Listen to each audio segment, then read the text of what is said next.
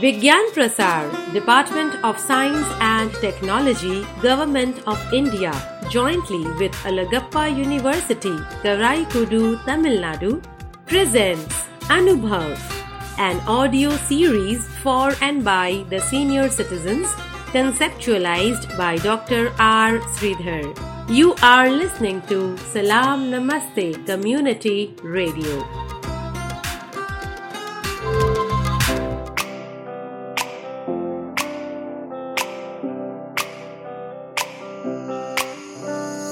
नई नई नई ये बातें नई है जानकारी आ गई अब हमारी सीनियर्स की बारी।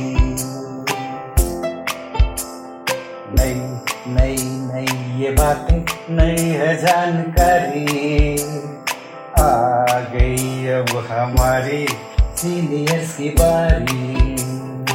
इनके अनुभव से अपनी बदली दुनिया सारी, इनके अनुभव से अपनी बदली दुनिया सारी। टाटा टाटी नाना नानी करते बातें प्यारी। सुन लो तुम समझ लो तुम, हाँ सुन लो तुम समझ लो तुम, सुन लो तुम समझ लो तुम बात ये हमारी। खुश रखोगे इनको तो होगी खुशी तुम्हारी। नई बातें हैं ये देखो नई जानकारी आ गई अब हमारी सीनियर्स की बारी। किस्से कहानियां सेहत और विज्ञान की बातें, रेडियो कार्यक्रम अनुभव, सीनियर्स की बात सीनियर्स के साथ। विज्ञान प्रसार, विज्ञान और प्रौद्योगिकी विभाग, भारत सरकार एवं अलगप्पा विश्वविद्यालय कराईकुडू तमिलनाडु के संयुक्त तत्वावधान में प्रस्तुत करता है वरिष्ठ नागरिकों के लिए इन द्वारा ऑडियो श्रृंखला अनुभव, जिसकी रूपरेखा बनाई गई है डॉक्टर आर श्रीधर द्वारा। इस श्रृंखला में यह कार्यक्रम आप सुन रहे हैं सलाम नमस्ते सामुदायिक रेडियो पर। नमस्ते मित्रों, मैं एक सीनियर सिटीजन हूँ। यह कार्यक्रम हमारे मेंटर वर्षा छाबरिया के मार्गदर्शन में प्रस्तुत किया गया है। नमस्कार दोस्तों, मैं हूँ अर्चना गर्ग, सीनियर सिटीजन। मेरी उम्र है 68 साल। आप सभी का स्वागत करती हूँ सलाम नमस्ते सामुदायिक रेडियो पर कार्यक्रम अनुभव में, जो कि हम सीनियर सिटीजन द्वारा और सीनियर सिटीजन के लिए ही ला रहे हैं। अब इस कार्यक्रम का नाम ही है अनुभव, और जो हम सीनियर सिटीजन का अनुभव तो वर्षों पुराना है। विज्ञान, टेक्नोलॉजी, इंटरनेट, इन सब का साथ हमेशा रहा है। आज अनुभव रेडियो कार्यक्रम में सीनियर सिटीजन की सेहत की बात करते हैं हम। दोस्तों, अगर हम सीनियर सिटीजन चलने फिरने में हमें दिक्कत है, घुटने में दर्द है या कमर में दर्द है या पैर में दर्द है, जिसकी वजह से हम योगा नहीं कर सकते, जॉगिंग नहीं कर सकते, तो आज इसके बारे में हम अपने एक्सपर्ट डॉक्टर रूबी बंसल जी से अनुरोध करेंगे कि वो हमें कुछ इस बारे में बताएं, और उनका बहुत बहुत स्वागत है। हाँ डॉक्टर साहब, तो आप अपने बारे में अपना परिचय दे हमारे सुनने वालों को। नमस्कार और धन्यवाद। मैं डॉक्टर रूबी बंसल, मैं जो हूँ Yashoda super speciality hospital Kaushambi में कार्यरत हूँ, और मैं जो डिपार्टमेंट प्रिवेंटिव हेल्थ है, जहाँ पर कि सब हम लोगों की हेल्थ का, जहाँ पर बीमारियाँ नहीं होने देते, उस डिपार्टमेंट को, प्रिवेंटिव हेल्थ को हेड करती हूँ, और साथ में इन्फेक्शियस डिजीज को। तो आप सभी को मेरा प्यार भरा नमस्कार और धन्यवाद। ये सलाम नमस्ते और जो आपका जो प्रोग्राम है अनुभव, ये बहुत ही अच्छा इनिशिएटिव है, और मैं सभी को तहे दिल से आभार प्रकट करती हूँ कि ये इस तरह का प्रोग्राम शुरू किया, और जो कि एक बहुत ही अच्छा साबित होगा, क्योंकि सीनियर सिटीजन एक नेग्लेक्टेड एरिया है, जहाँ पर कि जिन लोगों को हम एक सोच लेते हैं कि अब बूढ़े हो गए हैं या अब साइड में रख दिया जाए, परंतु तो ऐसा बिल्कुल भी नहीं है। और अगर हम उनकी सेहत का और उनकी चीजों का, उनके अनुभव का साथ देते रहें तो शायद हमारी यंग जनरेशन के लिए भी बहुत फायदेमंद है। धन्यवाद डॉक्टर साहब। डॉक्टर साहब ये बताइए कि सीनियर सिटीजन को चलने फिरने में किस प्रकार की दिक्कतें आती हैं?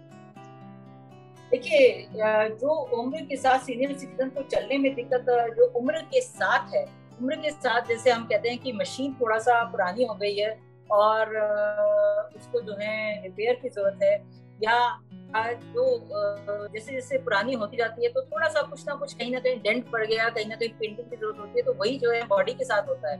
उम्र के साथ जो है हड्डियां थोड़ा सा उनकी डेंसिटी अंदर से कम हो जाती है, उनके अंदर का कैल्शियम निकलने लगता है, जोड़ों के बीच की जो ग्रिसिंग है वो कम होने लगती है, तो उसकी वजह से चलने फिरने में दिक्कत होती है। डेंसिटी जो कम होना है और कैल्शियम की कमी है और जो जोड़ों में ग्रिसिंग की कमी है, इसी के लिए जो है जो घुटनों का रिप्लेसमेंट करते हैं या जो किसी और तरह की ट्रीटमेंट जो देते हैं और एक्सरसाइज कराते हैं, वही जो है प्रॉब्लम हो जाती है, इसकी वजह से ही उनको चलने फिरने में थोड़ा सा दिक्कत आती है।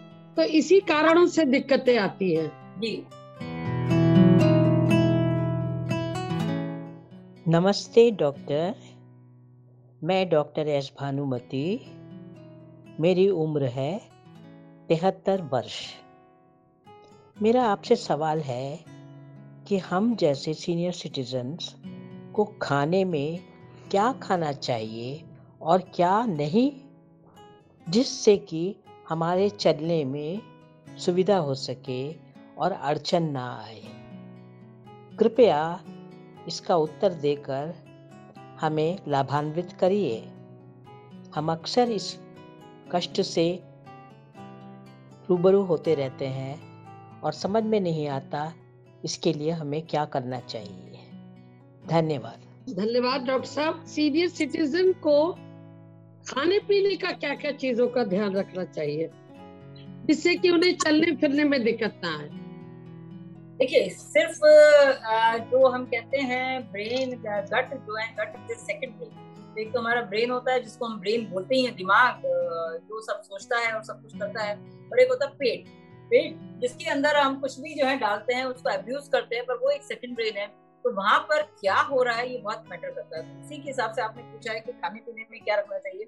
जैसा कि मैंने बताया कि ये जो है कैल्शियम की कमी और साथ में विटामिन डी की कमी, तो अगर जो है वो अपने आहार को बैलेंस रखें, प्रोटीन, कार्बोहाइड्रेट, जो विटामिन हैं और जो भी पौष्टिक तत्व हैं, वो अगर तरीके से कैल्शियम की मात्रा प्रॉपर लें तो जो है ये समस्याएं कम हो सकती हैं। तो खाना पीना और स्पेशली अवॉइड करें ओवर ईटिंग करना, अवॉइड करें जंक फूड को खाना और अवॉइड करें तली हुई चीजों को खाना, क्योंकि हमारे सीनियर सिटीजन को बहुत पसंद होती हैं तली हुई चीजें, और क्योंकि बचपन से खाई है, परंतु उम्र के साथ साथ वो धीरे धीरे उनको कम कर देना चाहिए। और सात्विक आहार और पौष्टिक आहार तो वो अपनाएंगे तो ये परेशानियां कम होंगी। नमस्ते डॉक्टर साहब, मैं गीता धवन।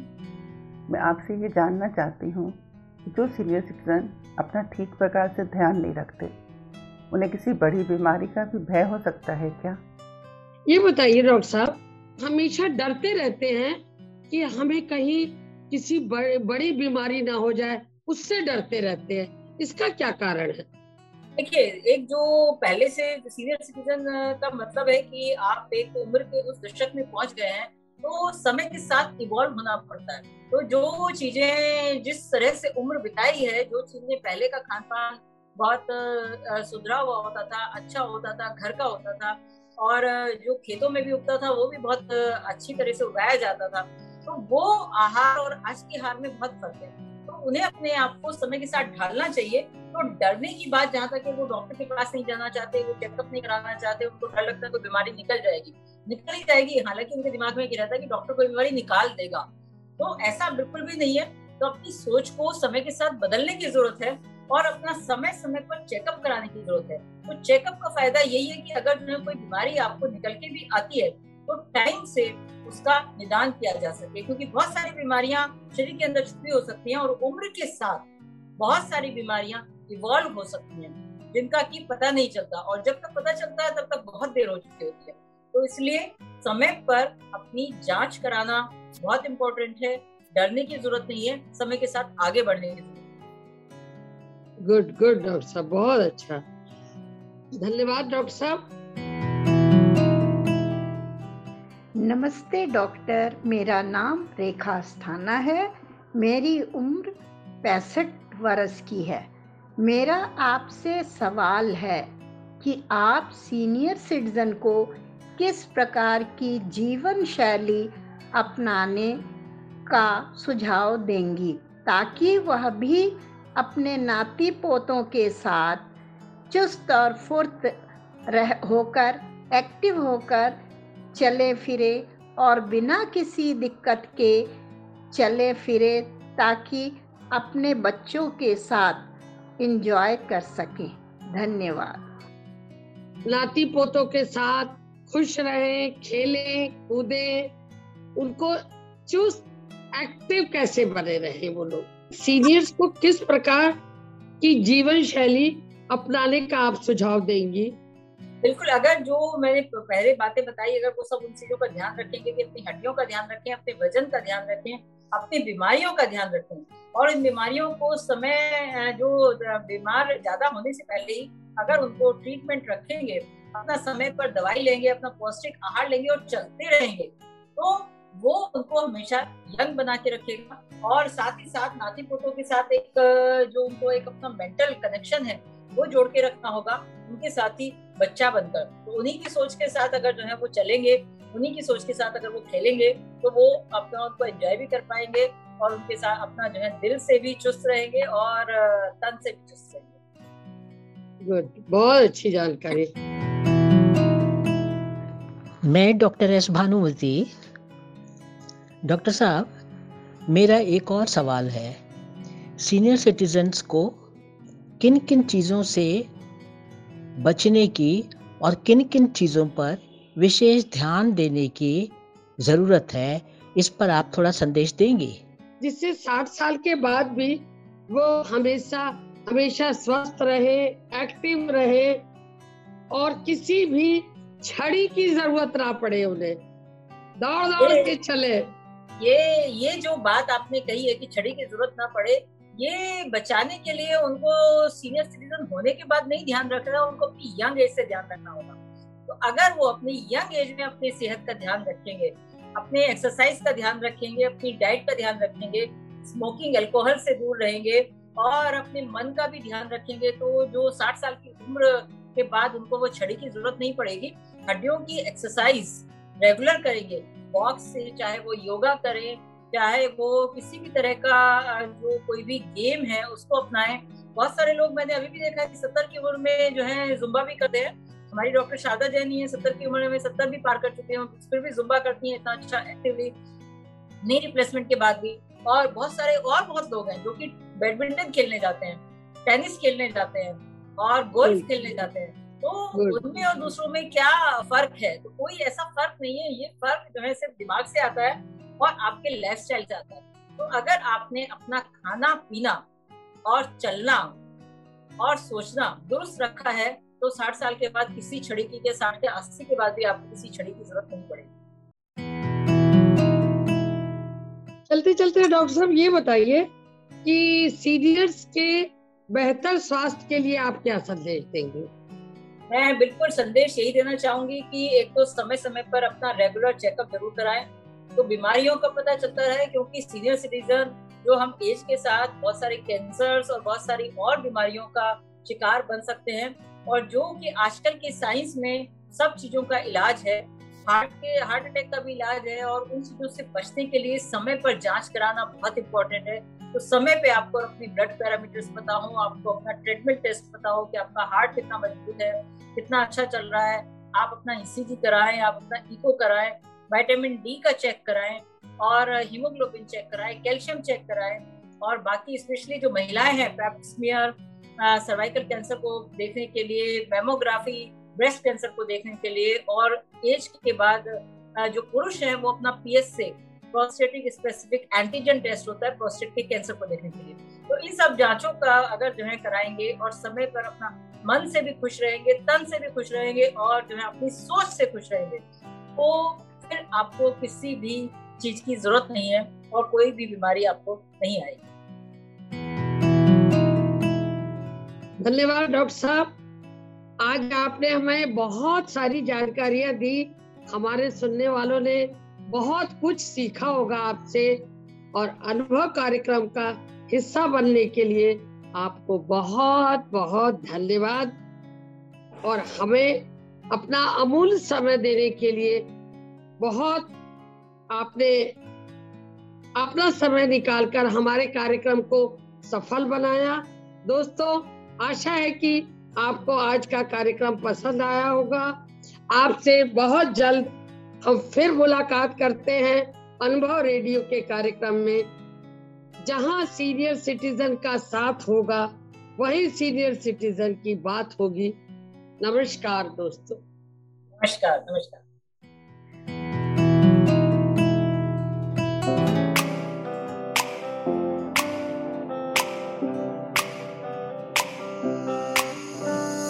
नई नई नई ये बातें, नई है जानकारी, आ गई अब हमारी सीनियर्स की बारी। नई नई नई ये बातें, नई है जानकारी, आ गई अब हमारी सीनियर्स की बारी। इनके अनुभव से अपनी बदली दुनिया सारी, इनके अनुभव से अपनी बदली दुनिया सारी। टाटा टाटी नाना नानी करते बातें प्यारी। सुन लो तुम, समझ लो तुम, हाँ सुन लो तुम, समझ लो तुम, सुन लो तुम, समझ लो तुम, बात ये हमारी। खुश रखोगे इनको तो होगी खुशी तुम्हारी। नई बातें हैं ये देखो, नई जानकारी, आ गई अब हमारी सीनियर्स की बारी। किस्से, कहानियां, सेहत और विज्ञान की बातें, रेडियो कार्यक्रम अनुभव, सीनियर्स की बात सीनियर्स के साथ। Vigyan Prasar, department of science and technology, government of India, jointly with Alagappa University, Karaikudu, Tamil Nadu, presents Anubhav, an audio series for and by the senior citizens, conceptualized by Dr. R. Sridhar. You are listening to Salam Namaste Community Radio.